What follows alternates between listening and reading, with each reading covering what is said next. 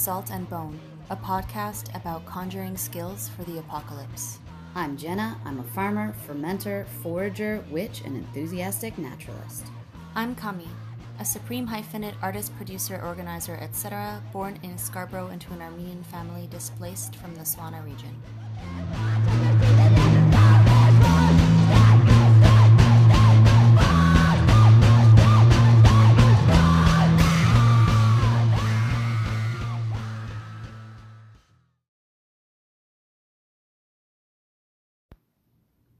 It's the apocalypse. It's happening. It's happening every day, all the time. You're in it. Yes. You're in the shit. And that's what we're going to talk about today on episode 1 is, what does the apocalypse look like?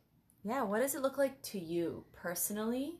And even like us discussing what we think it looks like, you have a very different version or vision of what it might be than I did. Yes. And like once I really started to think about it, I was like, I guess I thought it would be this. Yeah.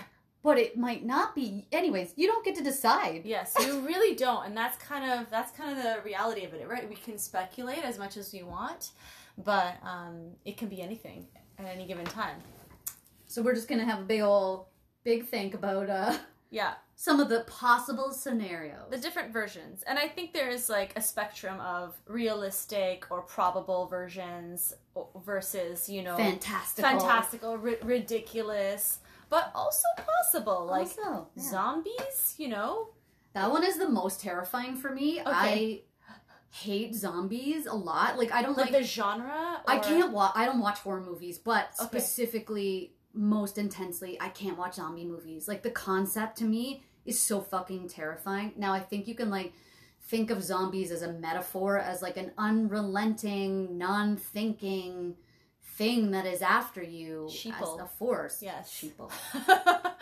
And that's like so fucking terrifying to me. Yeah, for sure.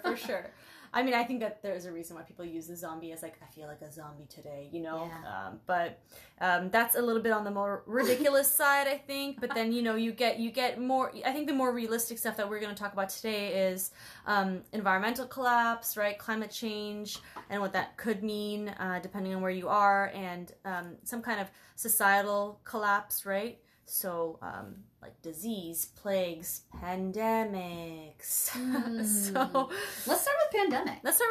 We're in it. So we're in a global pandemic. Because, I mean, you might be listening to this, decades in the future from, like, your fucking bunker, being like, oh, what's this all about? These bitches knew nothing. These fortune-telling witches from 2021 predicted it all. But I think, we talk about pandemic being, it's a reality for us, and it could continue to be, right? A lot of epidemiologists and scientists have been preparing for this or warning us about this for a long time, and I think they think it could happen again, and it could be worse. And it could be worse. Even this could be worse. I think comparing, like, this pandemic to, say, like, the Spanish flu from, like, 1918, that one was much worse. Because it killed children, too, It killed, like, young, healthy people and children. Yeah. And so many fucking people, we honestly. got pretty scot-free with this one, I think. In a lot of ways. Yeah. I mean, this one, it's like, you're a hero if you stay home type thing. Yeah. But if this stuff happens again, I do think about, what I don't know. First of all, I think psychologically, I feel like people won't be able to handle it. That's my number one concern. There is obviously their very real lived experience, but then there is, folks just not being able to handle it in society, but psychologically also. That's a big one. It's just like, so like, here's the scenario. What if COVID turns into COVID part 2, something else, or like, we get out of it and there's a bit of a reprieve, and then it's something worse, and then something else worse. So in this situation, we're going into scarcity as well as like an actual virus threat. Because what's going to happen is things are going to get whittled away. There's not going to be a food supply. The food chain's going to get, like, definitely diminished. You won't be able to, no one can grow food. Mm-hmm. You won't be able to go to the grocery store, and no one can work. Everyone's just going to, like, run out of resources. It's unraveling. It's unraveling. But I want to say that every different places and different people deal with this in really different ways, right? Even this current pandemic, when you look at the places that have dealt with it in a really, quote unquote good way, there's a lot of countries that like have very little deaths and very little cases, and my personal opinion on it is because by and large those are places that have a way stronger sense of community and accountability and responsibility for one another.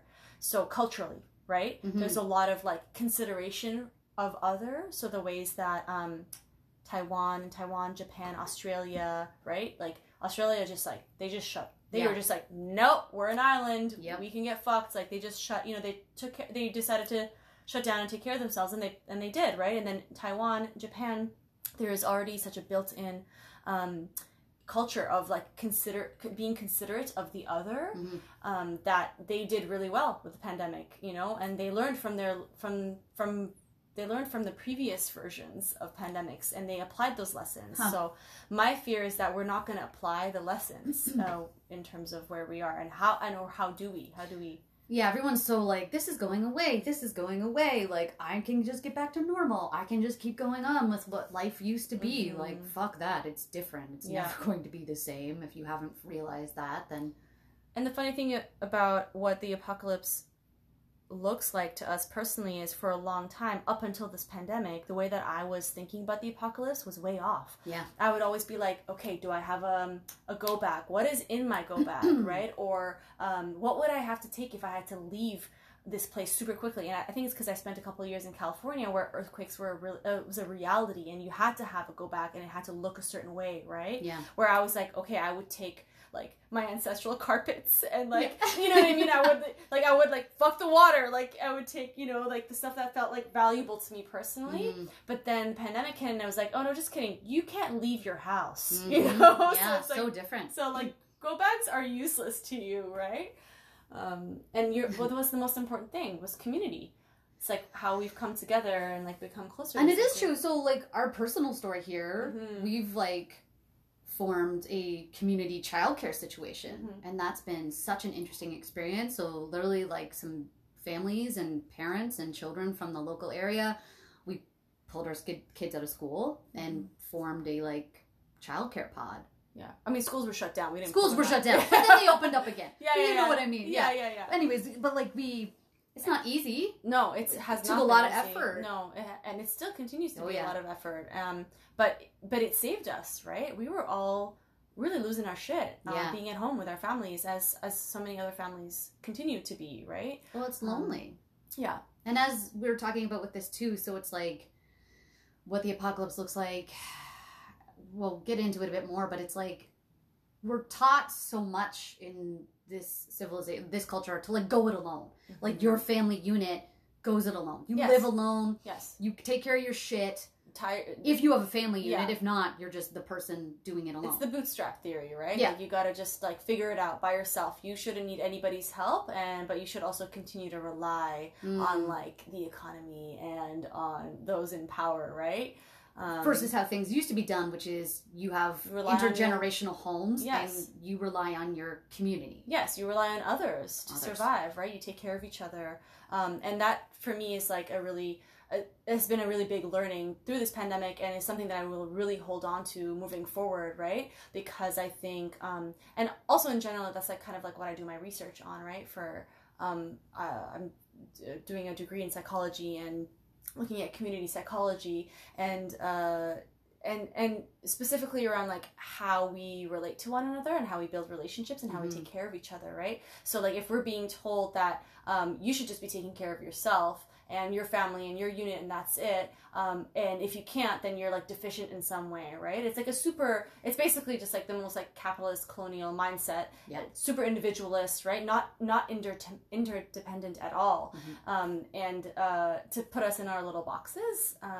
But I think what this pandemic and like apocalypse sort of thinking brings to light is like, no, you actually need each other. Like you really do. You need each other to survive. But that can look so many different ways and comes with a huge set of troubles and bullshit. Yeah, and I'm violence. not wearing like the rose-colored glasses here. It's hard fucking work. It's gritty, and it's dirty and it's hard and it's. But you have to. You have to, or you don't, and you just survive on your own. And what does that look like, right? Anyways, that's a little more doomsday prepper. A little bit, but also not. It's No, it's it also isn't. about like, relying on your community to survive. Like, who is your community? Who's your apocalypse community? Yes, who's your apocalypse squad? Yeah, that's a good one. That's a fun game. I have a list in my head. Oh, good. But that's more for like, societal collapse, disease, whatnot. When we're thinking about environmental collapse, like sort of climate That's always change. how I pictured it. Yeah. So It's like, happening. It's gonna happen. Climate change is real. Yeah, it is. I mean, I've been farming for, oh my God, 20 years? That's fucked up. I'm under 40. It feels weird to say 20 years for anything. That's fucked up. Anyways, yeah, so I've been farming for 20 years, and I've seen huge changes in the way the environment is reacting and behaving and existing, and how you have to adapt, like, as a grower, like what you can expect in terms of like first frost, last frost, like what you can grow, how much water you need to bring in at this point, because we've had some very dry years in the last few years. Yeah. And like trends and things like that. So And like the temperature changes, going the up, change in the plants, the change in the livestock, Yeah. change in the wild terrain, in the game, right? Mhm. Like, so, and we're talking about trees, right? Like what trees need to survive and to thrive sometimes largely depends on how cold it gets and Yeah. whether it goes down a certain temperature. And I mean, Also the insect load, really that's huge. Like the amount of pests that predate upon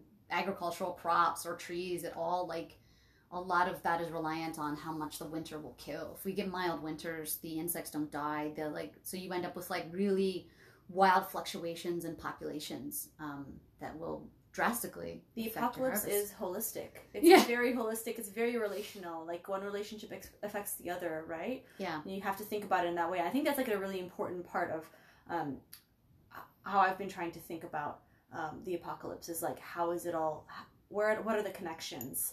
And it's a vast web. Yeah, that is true. Yeah. I think that's a big issue too, where a lot of people don't see themselves As part of the web. in the web. Mm-hmm. And I always have, I don't know, it's like for so long, like you're interconnected in what's going on in the environment, in your environment, but in the whole like societal web as well. I mean, that's like, we can see that now today, right? And with like the anti-mask movement and stuff, like people just like not really feeling like part of that web, right? And so feeling like they don't need to, there's a whole thing, we don't have to get into it, but like it's reflected, especially in like Western or let's say colonial like settings, right? I was listening to or reading something about how they've been marketing, right? Like, wear your mask, you can save a grandma, right? And then in the US, they realized that they had to really switch gears. Yeah. And they're like, wear a mask, save yourself. And they were like, oh yeah, that's going to probably work better because people don't give a shit about other people's grandmas, but they give a shit about themselves and like what that says about a society, right? Interesting. I think that's really fascinating. I think that's going to be the make or break for a lot of folks in future pandemic or future apocalypse situations is and you see that in all storytelling around apocalypse, right? In movies and books, it's there is a collapse there. People lose their shit. Yeah, it is an acknowledgement that like things are going to change and people are going to get intense because as things become diminished, you need to react, and it is changing things. You're coming together with other people, but also that has so many troublesome consequences. It does. And how do you reconcile like your value system against that, right? Like on one hand, I'm like, of course I would do anything to protect my family, but it becomes like you have to start making some really hard decisions around that, right? And as we talked about in like the intro mini-sode, it's kind of like apocalypse, we always kind of assume that it meant an end, but it doesn't. It means a revelation, like a revelation of like great knowledge. So we're kind of coming at this podcast from that point of view, that there's a catalyst for change and the veil is lifted and you need to change and react, and so many things are revealed about yourself, about your community, about your society.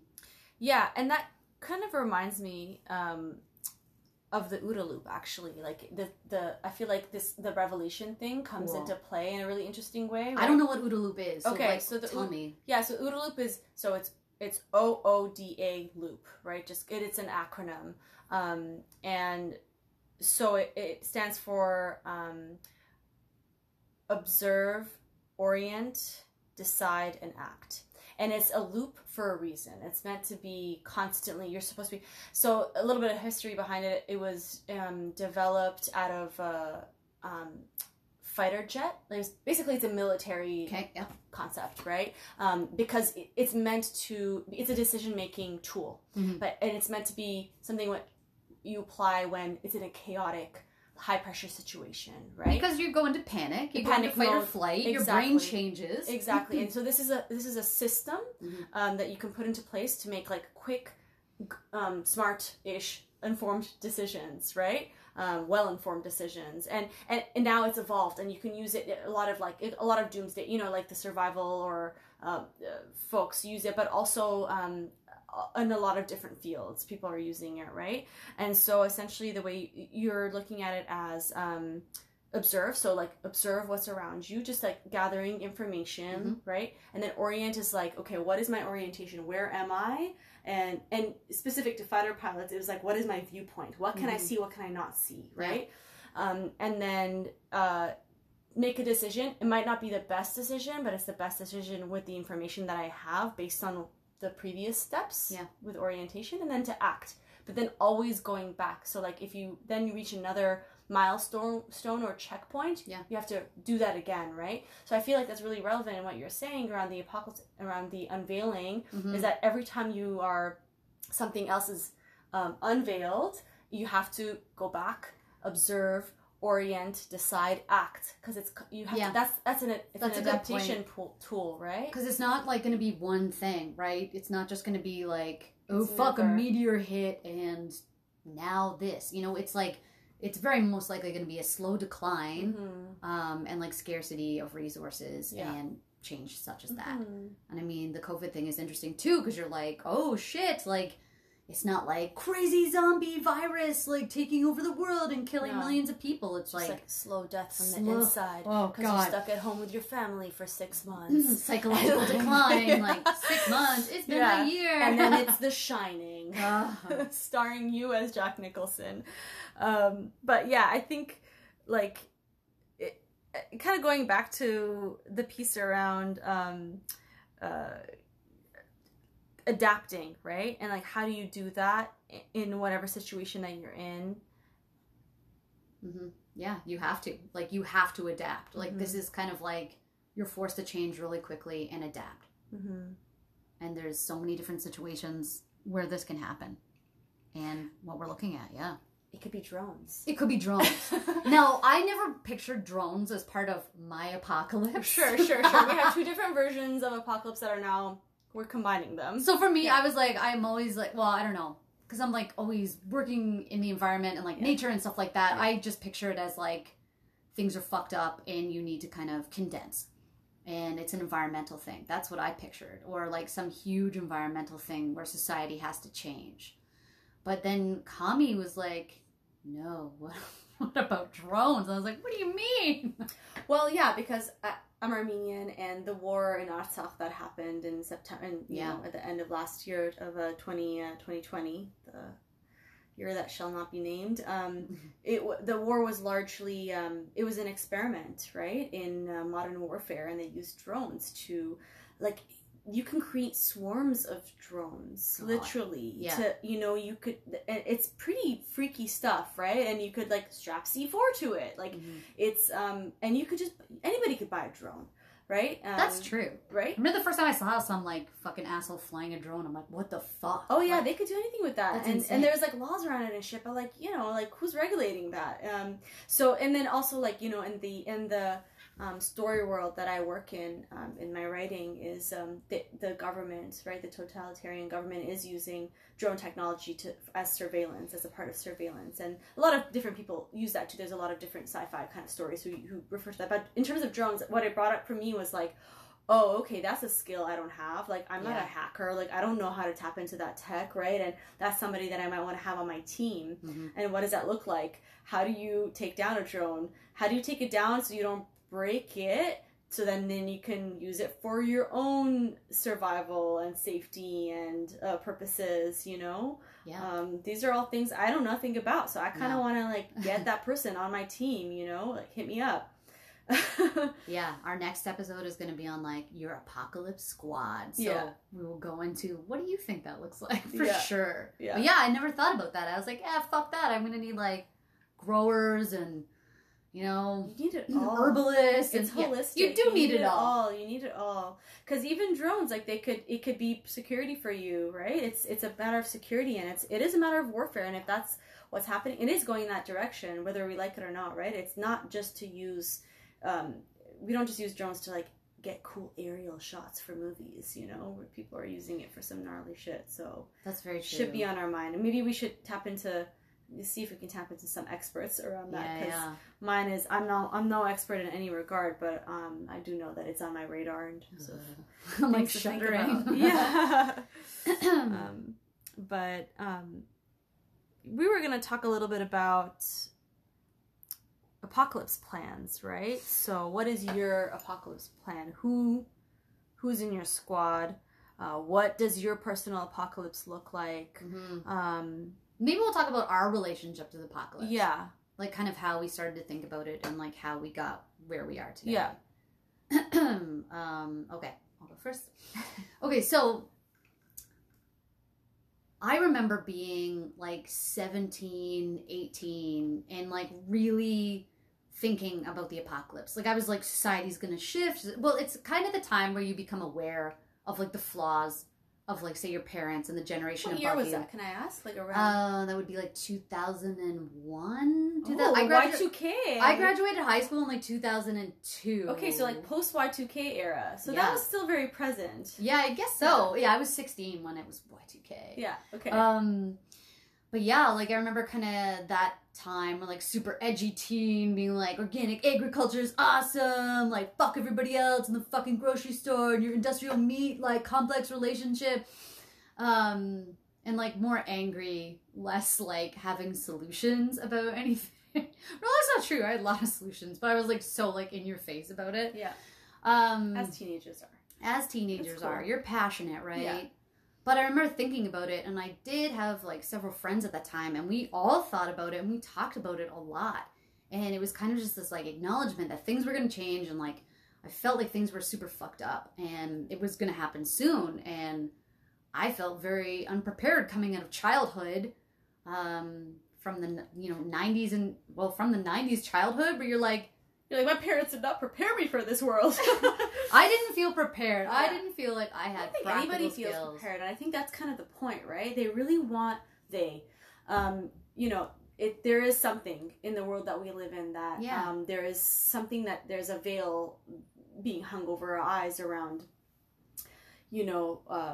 Everything's fine, and just keep going to the store and keep buying shit and keep ordering on Amazon, and it's cool, man. Like, and I didn't like it. It Yeah. did not sit with me as a person, like core value at all. So I think I responded to that rather extremely, as I tend to respond to certain things. Scorpio rising, and really dug in and like changed my whole life. But I do remember that kind of being the catalyst for it. So at like 17, 18, really getting into learning about agriculture and learning about plant ID and like herbal medicine, some survival stuff. But at that time I just wanted to like buy land and go live on that land homestead style and not fucking deal with a lot of other shit. But I did go to university. I got a scholarship to go. So I went to university, and after a semester, I was like, I did really well, but I was like, fuck this. You know what's not going to help? An archaeology degree.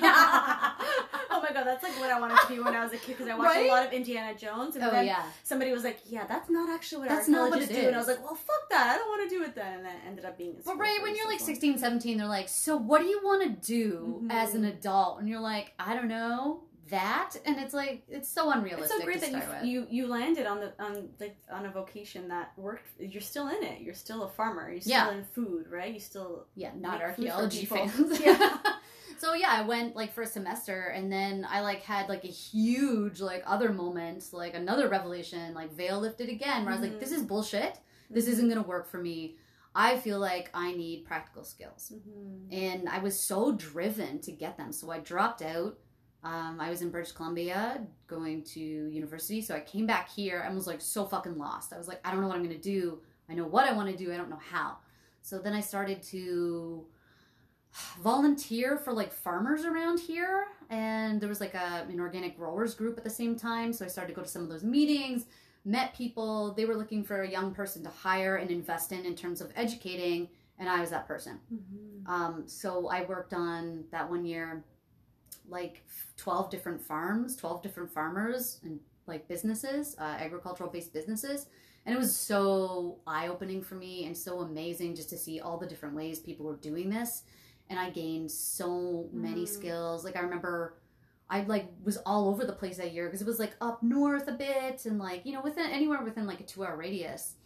And I just had like a backpack full of books on like plant ID. Like I think back to 19-year-old Jenna, I'm like, oh my God. School of life. School of life. And it was great because it was self-education. Sure, yeah. And it's a whole different game when you're doing that versus like I mean, that's what this is, right? Like, yeah, this is us doing that.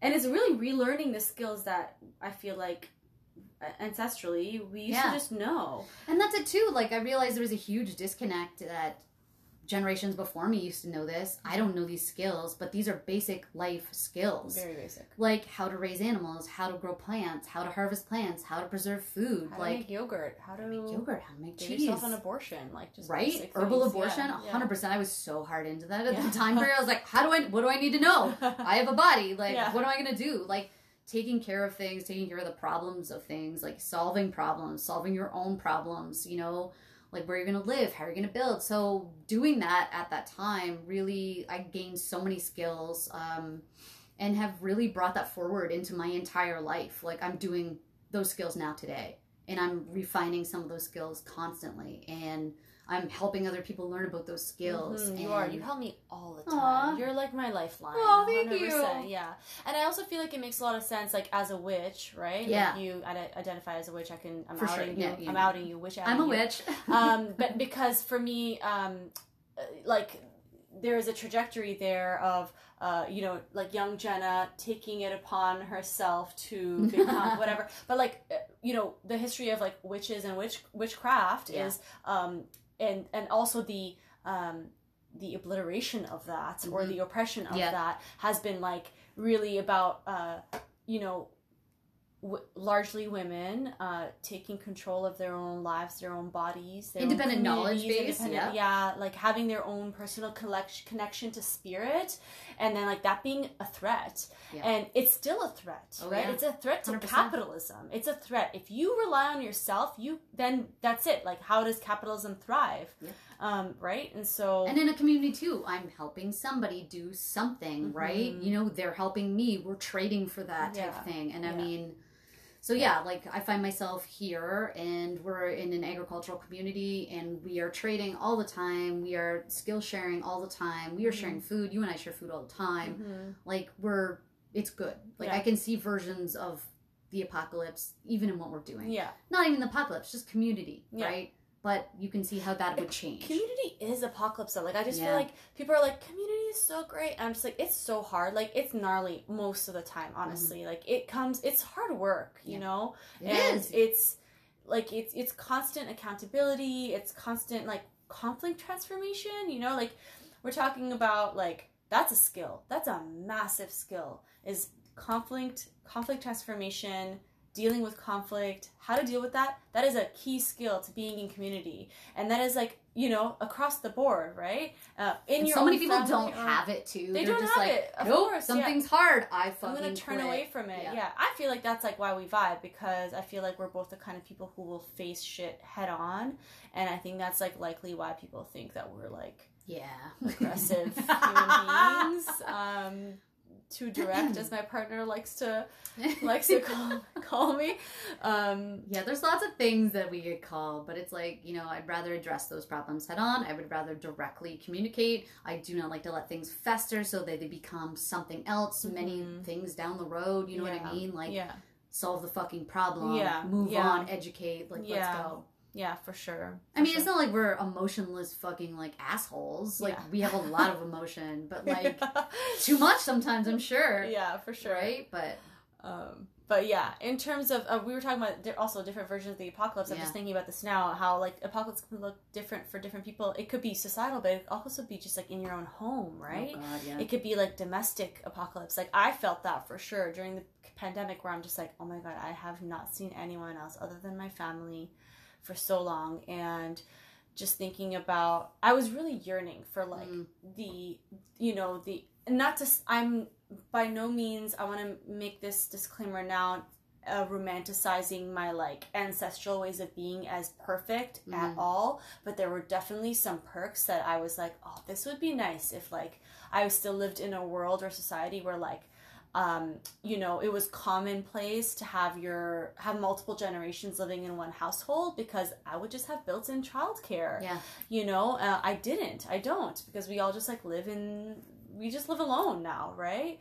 And how nice that is, and how care has become such a major topic these days, and not just self-care. I don't want to talk about self-care and bubble baths. I'm talking about care.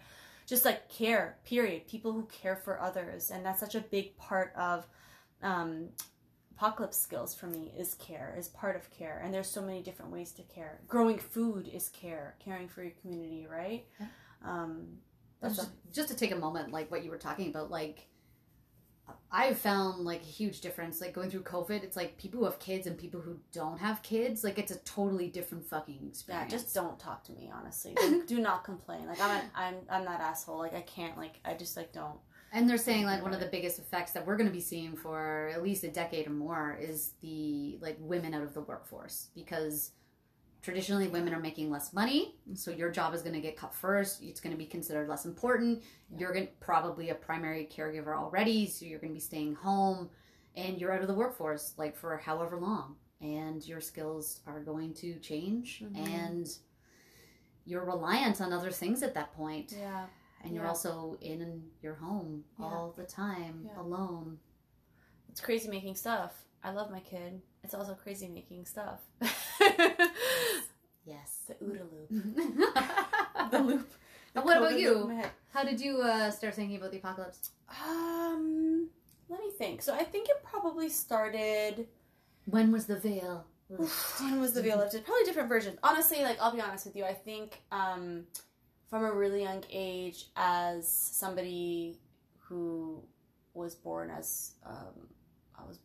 born and raised as a woman, identify as non-binary now, but growing up as, like, a young girl, for me, I only realized now, looking back, that, like, every day was, like, potentially end of the world. Like, it was, like, end of, you know, just, like, dealing with, like, so much, like, sexual violence in my life, right? And so like, I feel like that's a major, you know, and that's why I'm really excited about digging into some of that stuff. Like, I wish I had more of those skills of you know, boundaries and, like, protecting oneself and stuff like that, right? But I think for me, it was always there, this thing of, like, okay, like, how do I protect myself? How do I stand up for myself?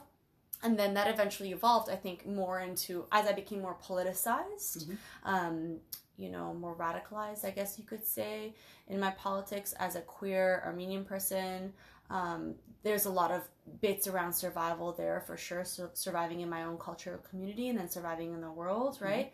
But then it became really more practical when I met my partner, who was a Californian, and that was, like, you know, on his mind all the time, right? It was like, earthquake, no water, what do we do? He got really into it, and he, like, he was, like, making grab bags, like, before I even knew what those are, or go bags, or bug out bags, or whatever, like, before I even knew what that was.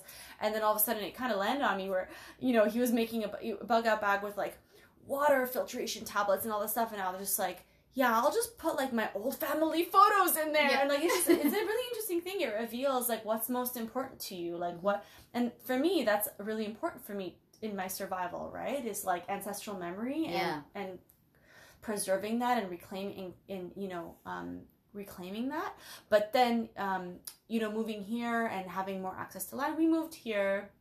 I grew up in Scarborough, Scartown, shout out. But like, yeah, when we moved here because we were like, we would like some space. And what does that mean also, right?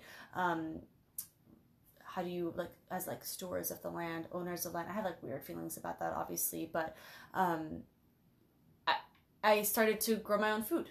I started doing that in Portland, which is a great place to grow own food because it is definitely a warmer climate and you can, grow a little bit more. The season's a little bit longer. But then it was around the same time that I became a mom for the first time. And that was a huge thing. It changes so much. It changed everything. Like, yeah. I was so alone and it almost broke me. I almost did not survive that. So we want to talk about apocalypse. The biggest apocalypse in my life was becoming pregnant. Like 100% was that all of a sudden realizing like, oh yeah, I need support. Yeah. I need people to just hold my baby while they cry so I can take a shit. You were like never more vulnerable than you are as a mother. As a parent. 100%. And that's why we left. Yeah. Portland. We left. We were like, we moved to Ontario because I have like my mom's out here and stuff, right? That was a major deciding moment for me. Yeah.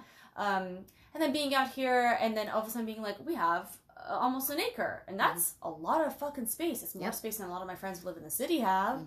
And then, garden, hens, and it just snowballed, right? And so I would say it's mostly rooted in kind of like that evolution, right? And then also like through that, just realizing how important it is to like my idea of like survival and thriving, I always like to say survivance and thrivance, right?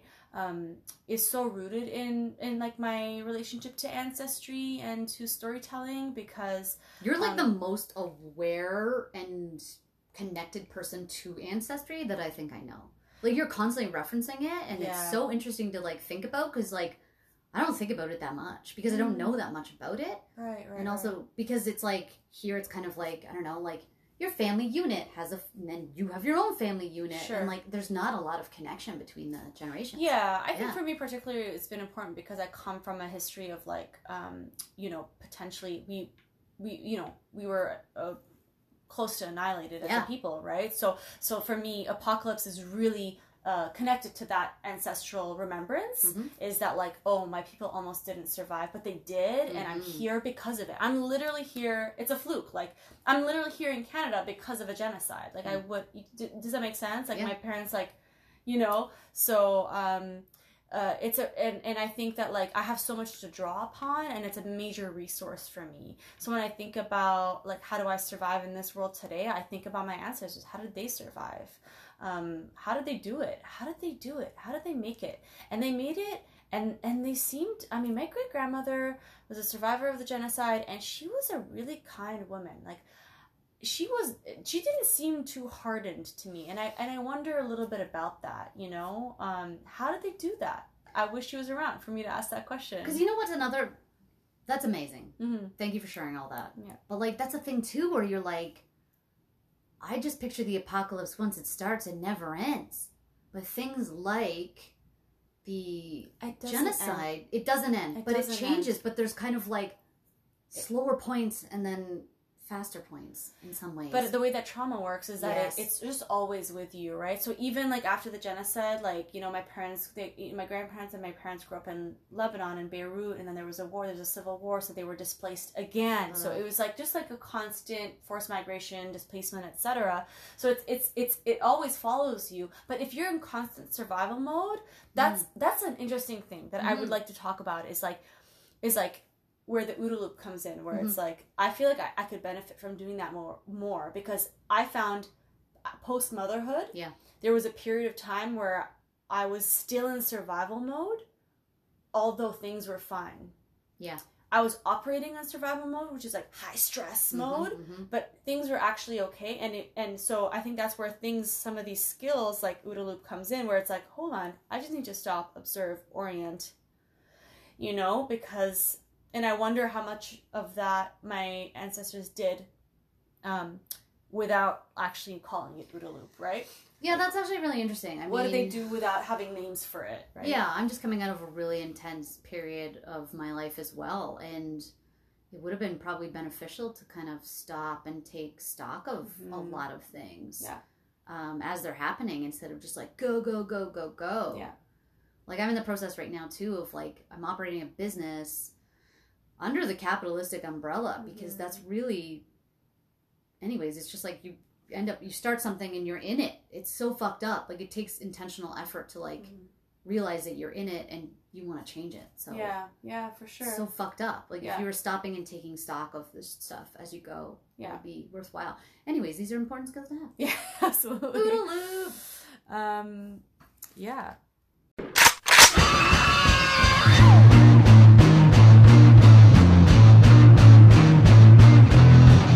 Follow us on Instagram at Salt and Bone Podcast and write a review on your favorite listening platform.